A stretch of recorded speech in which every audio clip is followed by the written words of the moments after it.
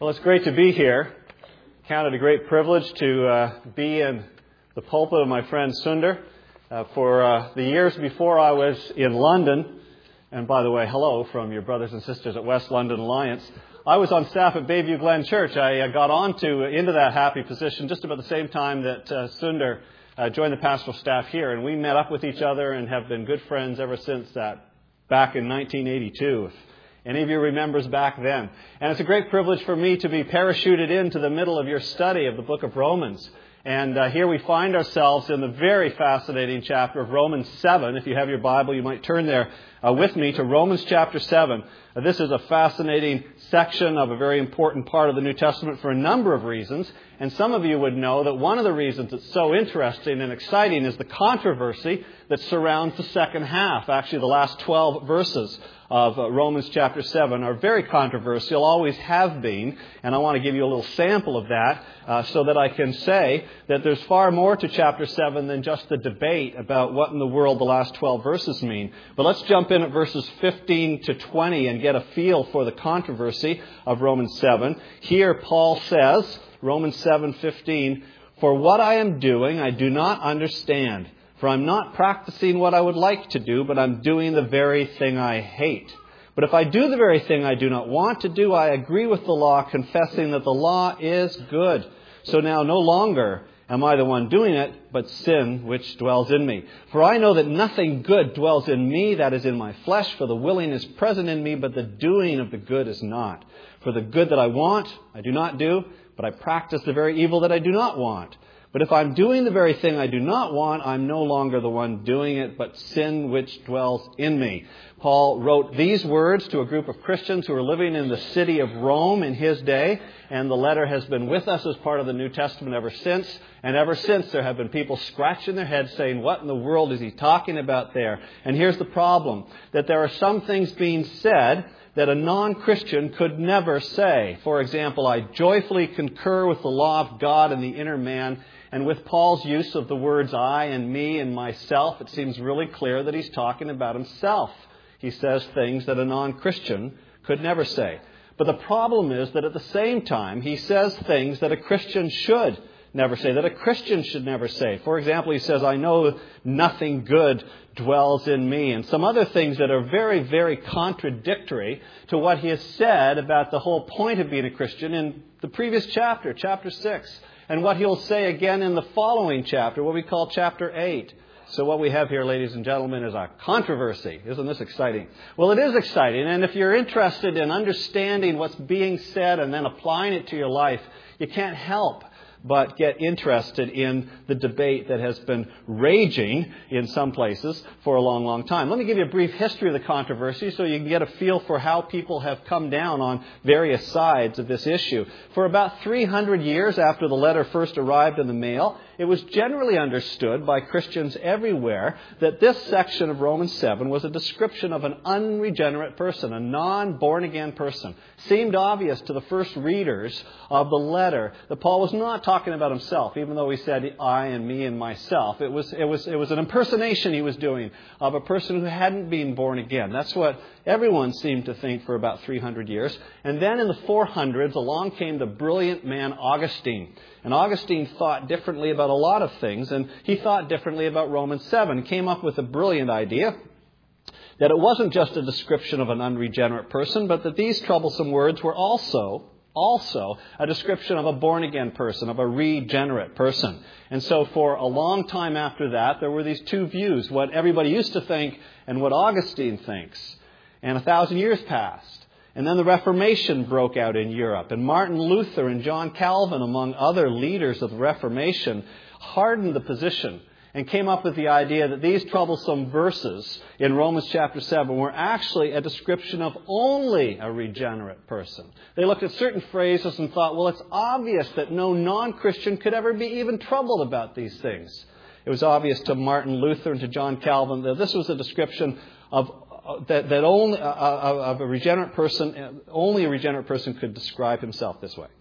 And then along came someone we call Arminius. And Arminius was a Calvinist scholar who disagreed with John Calvin on 2 points from Romans, and Romans 7 was the first of the two. And Arminius disagreed with Calvin and Luther, and took his followers back to the early church position, back across the net to the other side. And Arminius said, no, this is a description of a non-Christian. So Paul is impersonating someone that he is not, though he uses I and me and myself to do so. And then a few hundred more years went by. Are you losing track? Are you getting dizzy? In the 1800s, the holiness movement, which made a big deal about how possible it was to live free from sin. And then later on, the Keswick movement, which is really part of the 20th century, and had a whole notion about the victorious Christian life and the power that we have over sin, which all is true, of course. You know that from Romans chapter 6. The holiness movement came up with the view that this is actually a description of a regenerate person, but before he really got a hang of how to live the Christian life, before he got filled with the Spirit, or before he got the second blessing, or before he got into the victorious Christian life. It was Paul in the early days. It was Paul in the early days of his Christianity.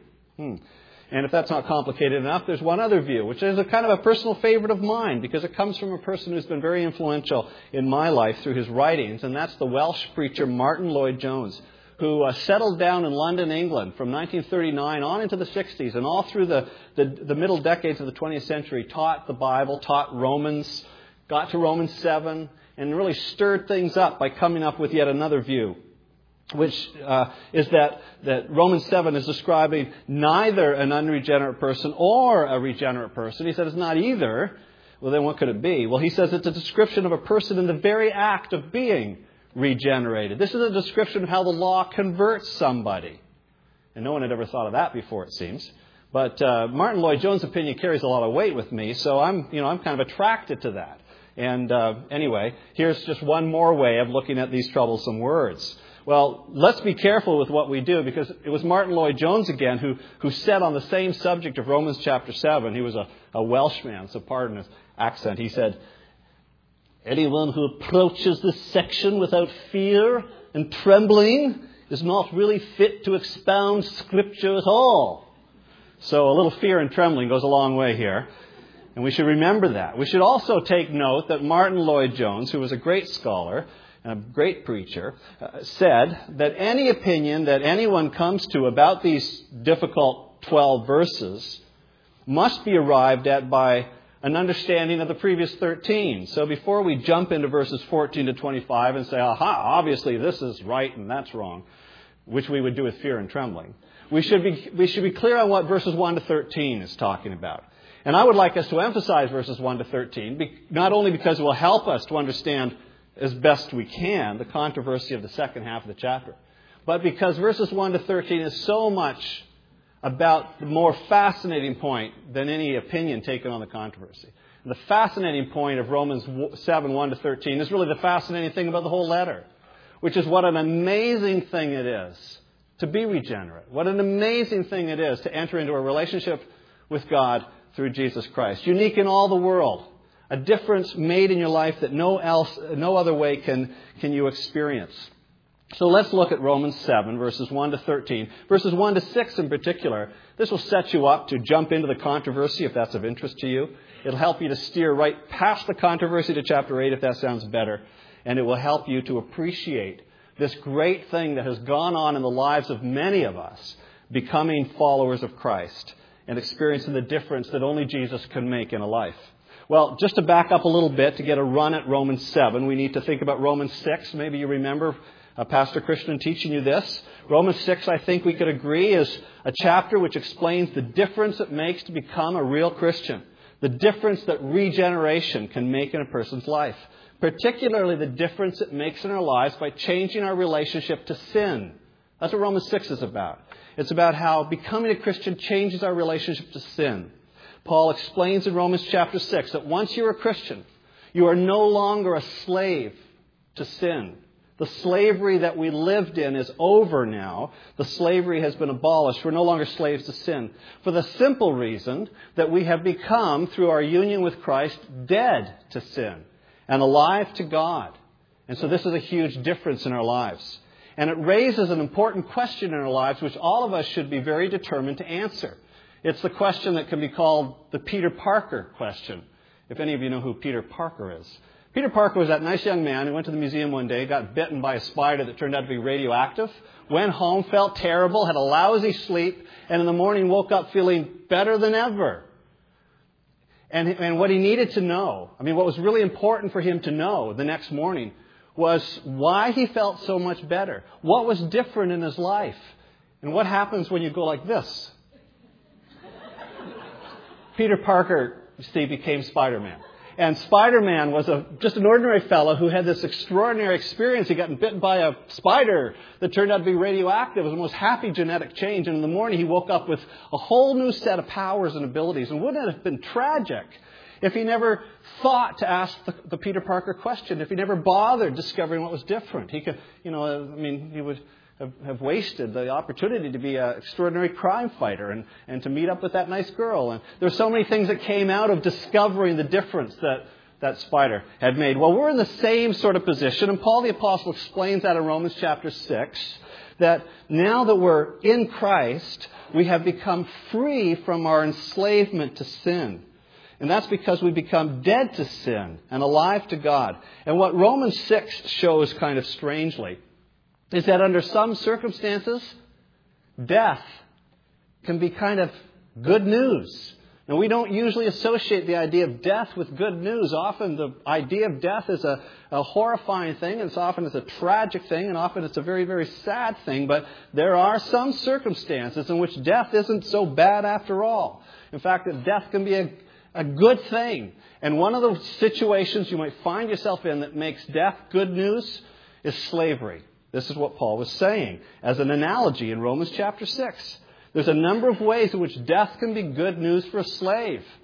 Like, for example, if it's the slave master who does the dying. That can be good for a slave. Death enters into his reality, but it's the slave master that dies. And that could be good. What difference death makes often is determined by who does the dying. And in any relationship between any two people where death enters in, it's a very significant thing to determine who it is that's going to do the dying. Ever heard of George Patton? World War II people. George Patton was an American general, famous for the fact that he was a strategic genius, and also he was kind of a crazy guy. And he said crazy things, or at least George C. Scott did when he was impersonating Patton in that movie. At one point, Patton, or maybe it was just George C. Scott, stands up in front of his troops before a big battle. And he says, sort of surprisingly, "I'm not asking you to die for your country. Dying for your country is not the point. The point is to get your enemies to die for their country." That's a policy that the soldiers could get their minds around. Yeah, let's get the other guys to die. This would be one way in which death could be good news. There's another way in which death can be good news, and that is for a slave, You do the dying, but with an understanding that after you die, you come back to life again. See, then you get free from slavery by doing the dying, but you come to life afterwards, free. That was the essence of those songs from the American South that we call Negro spirituals. At least that's what they used to be called. Swing Low, Sweet Chariot. Michael, Row Your Boat Ashore. These are the songs that the slaves in the American South were singing as they longed to be with Jesus in heaven. And they were longing for death in doing so. Swing low, sweet chariot. Come on down, chariot, and bring me to the sweet places. Swing low, come and get me. It was a death wish built on the belief in life after death. So that's the second way in which dying isn't so bad. You could be free from your enslavement to sin, and you could get on with a whole new life. Well, Romans 6 is all about our relationship to sin. Now, Romans 7 is like it, but it's about our relationship to the law. And the very same things we learned in Romans 6 about how death isn't so bad show up in Romans chapter 7 in an analogy which I would like to explain to you this morning, if I can. I'll make 4 statements. If you're the sort of person who takes notes, you might want to write these statements down. And they will show you from verses 1 to 6 not only what to make of chapter 7, but more importantly, what to make of your relationship to God. And some of the ways in which it's just really, really good news. Really, really gospel to be a follower of Christ. Now let's look. Romans 7 verses 1 to 2 starts, of course. And Paul says, "Do you not know, brethren, for I am speaking to those who know the law, that the law has jurisdiction over a person as long as he lives. Or as long as she lives, he could have said, because he goes on to say, for the married woman is bound by law to her husband while he is living. We'll stop right there. And here's the first statement that we should understand in order to understand Romans 7. Any relationship with God, other than a relationship with God through faith in Jesus Christ, is like an unhappy marriage in which the blame is always all ours, and we are the ones who deserve to die. Let me explain. Every one of us is in a relationship to God, whether we know it or not, because God is the one in whom we live and move and have our being. There's no such thing as living apart from God. Even if you, on principle, refuse to believe in God, even if you're a card-carrying atheist, you have a relationship with God. That's how you exist. But any relationship with God other than the sort of relationship that Romans is about, a relationship with God through faith in Jesus Christ, can be compared to an unhappy marriage. But one of the unhappy marriages in which all the blame is on the one side, and that would be on our side. All the blame is all ours.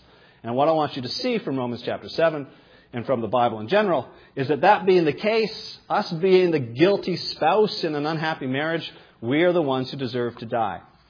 Now, as far as the blame being all ours, this is the message of the Bible. It's the message of the Old Testament. The nation of Israel had the best shot at a good relationship to God on their own. And it was called the Covenant, the Old Testament. And it wasn't going very well, even though they had the highest advantage of any group of people in the world. In the days of Jeremiah, God spoke to them about how badly the relationship was going and how much they needed a new relationship instead. A relationship which only would be experienced when Jesus Christ came into the world. Here's how it goes from Jeremiah 31. Behold, days are coming, declares the Lord, when I'll make a new covenant with the house of Israel and with the house of Judah, not like the covenant which I made with their fathers in the day I took them by the hand to bring them out of the land of Egypt, my covenant which they broke, although I was a husband to them, declares the Lord. Here's God saying, my relationship to Israel was like a marriage, and I was like the husband. And what kind of husband was God? Well, perfect. Okay, so try to imagine that, a marriage in which the husband is perfect. God says, this is what my relationship to Israel was like. I was like a husband to them, and it was perfect. And the marriage did not go well. And all the blame was on the other side, because Israel kept breaking the covenant. Israel kept being unfaithful. And that was the best relationship that anyone had ever experienced with God. And it wasn't a very good relationship, because it was made outside of the grace of the Lord Jesus Christ. And so the blame is all on the side of the person who is in a relationship with God, other than the kind of relationship you can get into with Christ.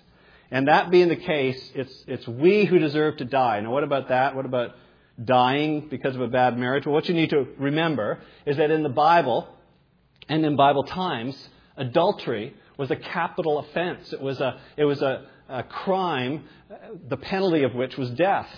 And that's because, that may sound extreme or strange, but it's not all that strange if you get into the mindset of the Bible. That's because adultery was seen as an act of war on society.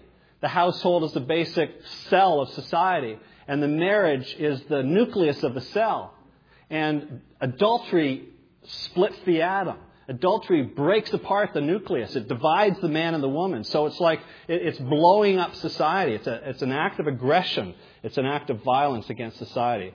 So in the Bible days, the state took a very strong stand against it and treated adulterers the way they would have treated invaders, the way they would have treated a marauding army. Declare war on the enemy before he destroys your society. So unfaithfulness to a marriage vow in the Old Testament was a penalty, carried the death penalty. And so as the people in the marriage analogy who are guilty of the unfaithfulness, we are the ones who should do the dying. And that's what Paul wants us to understand, that when death enters in the marriage, the people who are in this marriage are no longer bound. And what we saw in Romans 6 is true in Romans 7. Sometimes death isn't all that bad. Compared to some ways of living, death isn't all that bad. This is the analogy that we found in Romans 6, and we see it again in Romans 7. The point is that, metaphorically speaking, death can be good news to some people, like slaves or like really unhappily married people. Now, if death comes as good news because of the state of your marriage, there's two ways in which it can be good news. We saw this in Romans 6. Here we go again in Romans 7. Two ways in which death can be good news for married people. On the one hand, it can be good news if the person you're married to does the dying, right? You can get out of this thing if only the person would keel over. This isn't the way you usually talk about these things, but you can imagine it being the case. That was the case in the story of Abigail in the Old Testament. Remember Abigail, lovely woman, married to a really creepy guy. And then she met David, and she couldn't help but thinking, well, I'd rather have him as a husband. And then what do you know? Her creepy husband dies. And did she go into deep grieving?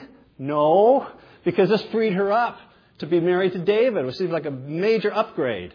So it was good news because the bad man that she was married died. And you'll remember the very sensitive song that the Dixie Chicks sang about a guy named Earl.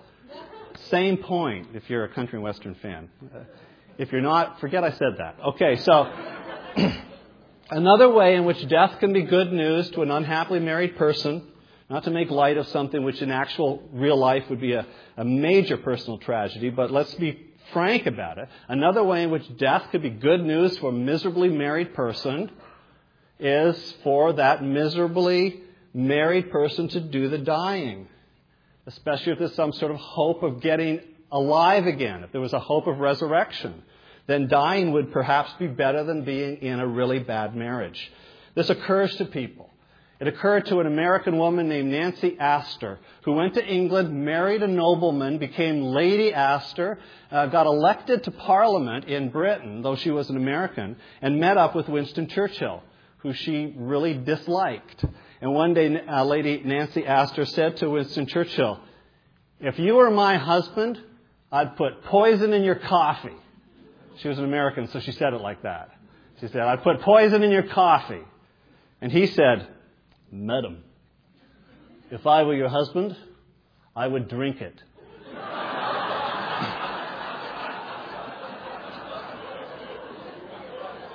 Sometimes death can be a preferred alternative, especially if there's a hope of coming to life again afterwards. So think of that lovely young woman, Juliet.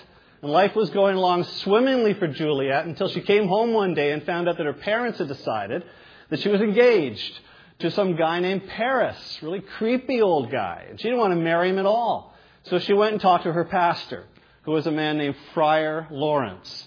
And Friar Lawrence was a very impressive guy because he was really religious and he was bald. That's a powerful combination. You know? So she says to Friar Lawrence, "Help!" And he had this chemistry set, this really cool stuff that he could mix together. And he gave her something to drink, which would kill her, but only for a while, make her sort of temporarily dead. And it seemed like a great idea because she could break off the engagement for the very legitimate reason of having died recently. And then, when the death thing wore off, she'd come to life and run off and marry Romeo. Seemed like a great plan. So she went for it, and it didn't work out. But it could have. It would have been great if it had. Dying would be a way of getting free of an unhappy relationship and then free you up to enter into a new one. Now, this is what Paul wants us to understand about ourselves as followers of Christ.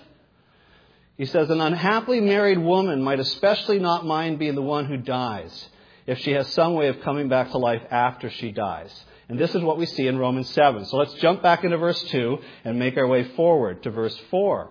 Paul says, if her husband dies, she's released from the law concerning the husband.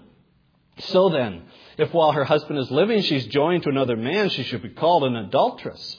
But if her husband dies, she's free from the law, so that she's not an adulteress, so she is joined to another man. Therefore, my brethren, you also were made to die to the law through the body of Christ, so that you might be joined to another, to him who was raised from the dead. Paul is using an analogy to help us to understand our relationship to God, and here comes a complication. The complication has to do with who does the dying. Paul wants us to see that there's two answers to that question. So he wants us to see that in any relationship with God, other than a relationship with God through faith in Jesus Christ, there's two senses in which some dying makes everything different. And here's the second point then. This would be something to write down if you're a note taker. Becoming a Christian casts us in the double role of the widow who's free to remarry and the wife who dies. There's two ways in which we see death entering into an old relationship with God, which needs to be terminated so that we can get into a new relationship with God. On the one hand, we can see that the husband dies if we consider ourselves to be in a relationship with God through a law by which we earn our own approval with God. We need to die to that. The law needs to die. We need to die in regard to the law. The law needs to die in a sense. So it's like the husband dies and we're free from the law.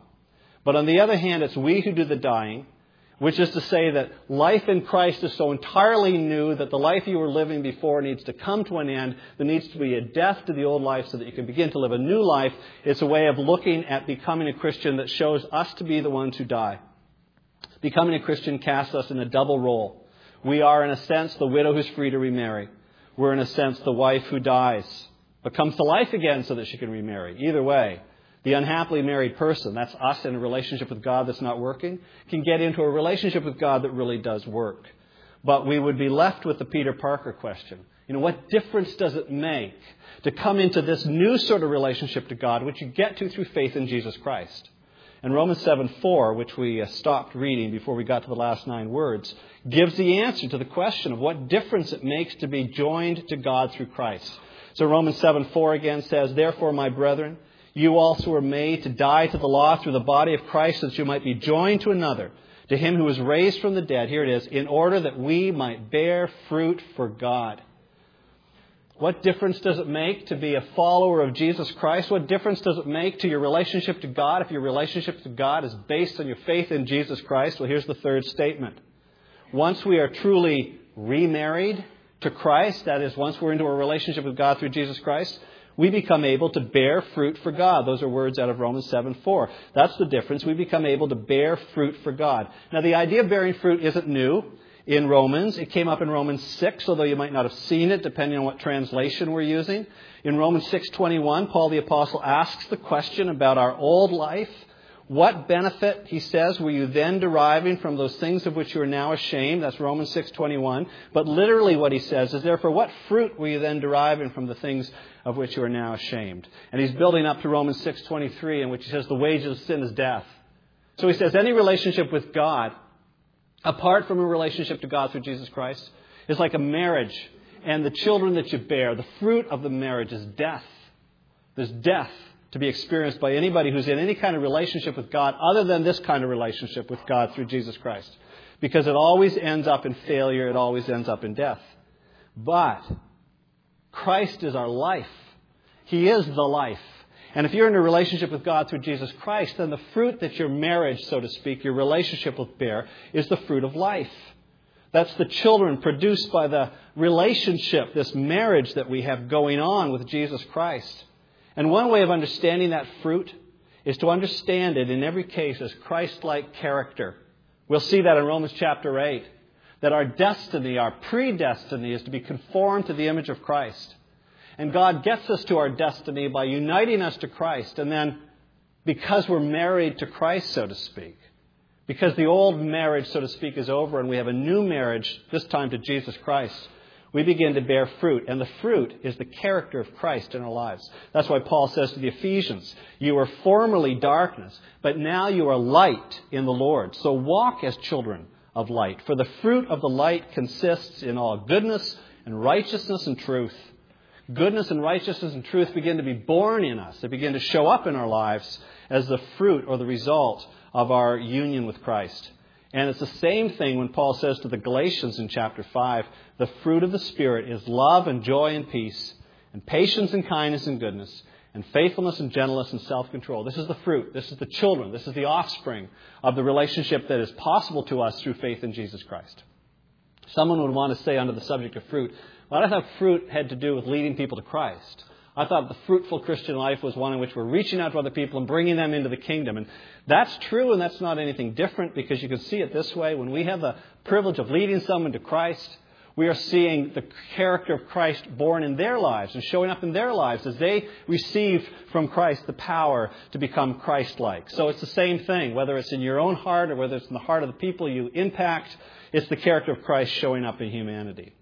That's how it's fruit in both cases. Now, one more verse, one more thought. Romans chapter 7, verse 6. Now we've been released from the law, having died to that by which we are bound, so that we serve in newness of the Spirit and not in oldness of the letter. We serve in newness of the Spirit. Here's the fourth point.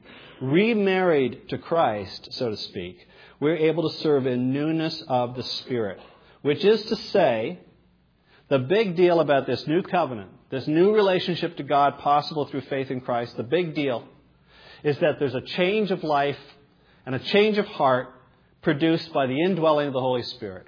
The gift that Christ gives us, or say it another way, the gift that God gives us when we come to Christ is the Spirit of Christ living in our hearts.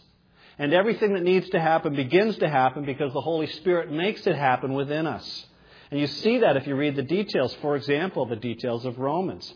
It's the Spirit of Christ within us that bears the fruit of Christ-likeness. For example, Romans 5:5. Where does the love of God come from?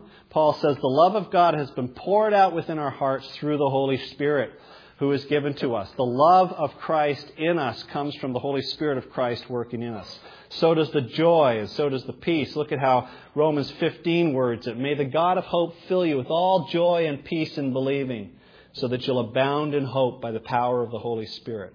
It's the Holy Spirit within us. It's the Spirit of Jesus Christ within us that bears the fruit, that makes it happen. That's why Paul says, be filled with the Spirit. And just on that, you know where he says that? He says that to the Ephesians in chapter 5. And just before he says, be filled with the Spirit, he says, don't be drunk with wine. And that's not like he's going to say something positive, be filled with the Spirit, so he tries to balance it by saying something negative. Oh, by the way, don't get drunk. But he says it in order for us to understand. He says, don't be drinking so much wine that the alcohol begins to change how you speak and how you walk. Don't get drunk with wine. But be so filled with the Holy Spirit that His influence upon you causes you to walk differently and talk differently and see differently. There's an analogy between being drunk with wine and being filled with the Spirit. It's the Spirit who changes our behavior, that changes our walk, that changes our talk to make us more and more like Christ. And that's what verses 1 to 6 explain about this marvelous thing called being a follower of Christ or being regenerated. And with that in mind, we're ready to kind of flip through the rest of the chapter. Let me show you how to do it. We come to verse 7 and there's a question. Paul asked the question, what shall we say then? Is the law sin? That was the raging question in his day. Is the law sin? And the answer is very plain in verses 7 and 12. On the contrary, I would have come to no sin except through the law. So then the law is holy and the commandments holy and righteous and good. So the law is not sin. The law shows me my sin. And then comes the second question in verse 13. Therefore, did that which is good become a cause of death for me? You say the law is not sin, but didn't it do the same thing that sin did? Didn't it kill me? Didn't the law kill me? Didn't that which is good become a cause of death for me? And the answer comes in the controversial verses 13 to 25. The answer to the question is this. May it never be. Rather, it was sin, in order that it might be shown to be sin by effecting my death through that which is good, so that through the commandment sin would become utterly sinful. The law helps me to understand how sinful sin is. And then we launch out into this problematic part of the chapter. And you can see, I think, from this run at it, how whatever position you take in the controversy, if you take a position at all, it still works the same way for all of us. If you take the view of Luther and Calvin, that this is Paul describing his own experience from the inside out, you can say, well, here's the ongoing function of the law in the life of a Christian. Over and over again, the law of God shows me how sinful the sin that remains in me is. And it will always show me how sinful sin is, so that I'll always remember how much I need Jesus. That would be the Luther and Calvin position. If you want to go to the other side of the court and take the position of Arminius, you'd say, and here follows in verses 13 to 25, an explanation of how the law shows a person without a personal relationship with Christ how much he really needs Christ, which is really showing the same thing, but showing it to a different person. And I'll leave you to sort out what the holiness movement and what Martin Lloyd-Jones would understand verses 13 to 25 to say. But before you start sorting out any of that, let me leave you with a question. And we'll end this way today. 2 practical questions, one for each of you this morning. You sort out which of the questions you should be left with. Here's the first practical question to end Romans 7 on. Have you been remarried, so to speak, to Jesus Christ? That's a question for some of you to go away with. Have you died to your old relationship with God, whatever it was, so that you are free to enter into a new relationship with God that's only possible through faith in Jesus Christ? Wouldn't you like to be if you haven't? Can you see how you would need, what you would need to do to do so if you haven't? You know, considering our relationship to Jesus Christ like marriage helps us to understand that the essence of it is a commitment of trust. Because that's what marriage is, right? A commitment of trust. And entering into a relationship with God through Jesus Christ is like that. You know that He's altogether trustworthy. So you entrust yourself to Him. That's why it's a relationship of faith. Because the essence of faith is trust. Trusting enough to love, honor, and obey. It's like a marriage. It's a covenant. So that's a question for some of you. Have you been remarried to Christ? And if you have not, I invite you, I implore you, I urge you to take seriously this offer of a whole new life, of this major upgrade, of this happily ever after experience of having Christ as your husband, so to speak. And that's a question for many of you this morning. Here's a question for others. Will you be filled with the Spirit? If you have been married to Christ, if He is like a husband to you, then will you be filled with the Spirit? Will you receive from Him more and more of the influence of His Spirit, which is to say, will you gladly open your mind and your heart and your whole life to this wonderful husband of yours, so to speak? Will you open your heart and your mind and your whole life to the influence of the Holy Spirit of Christ so that you can be fruitful, so that your marriage will be fruitful, so that the character of Christ will show up in your mind and your heart and your whole life and through your life into the lives and the hearts and the minds of the people that you influence. If you have been married to Christ, so to speak, if you are a follower of Christ, then this is the challenge to be left with. With all this possibility before us, will you be filled with the Spirit? We have an opportunity to sing a couple more songs as we wind down our time. And the singing of the songs with the lyrics that are given to us give us each an opportunity to mull over the questions of being married to Christ and being filled with the Spirit. And in your heart, as you sing, to say yes to the Lord and to invite Him to be everything He means to be to you. May God bless you as we worship Him. Let's pray together. Lord, we thank You for Your word and pray that You'll lead us in a fit and a proper application of it and in obedience to Christ and all the fruit, all the benefit, all the produce that comes from being so well attached to such a wonderful Lord and Savior. We thank You in Jesus' name. Amen.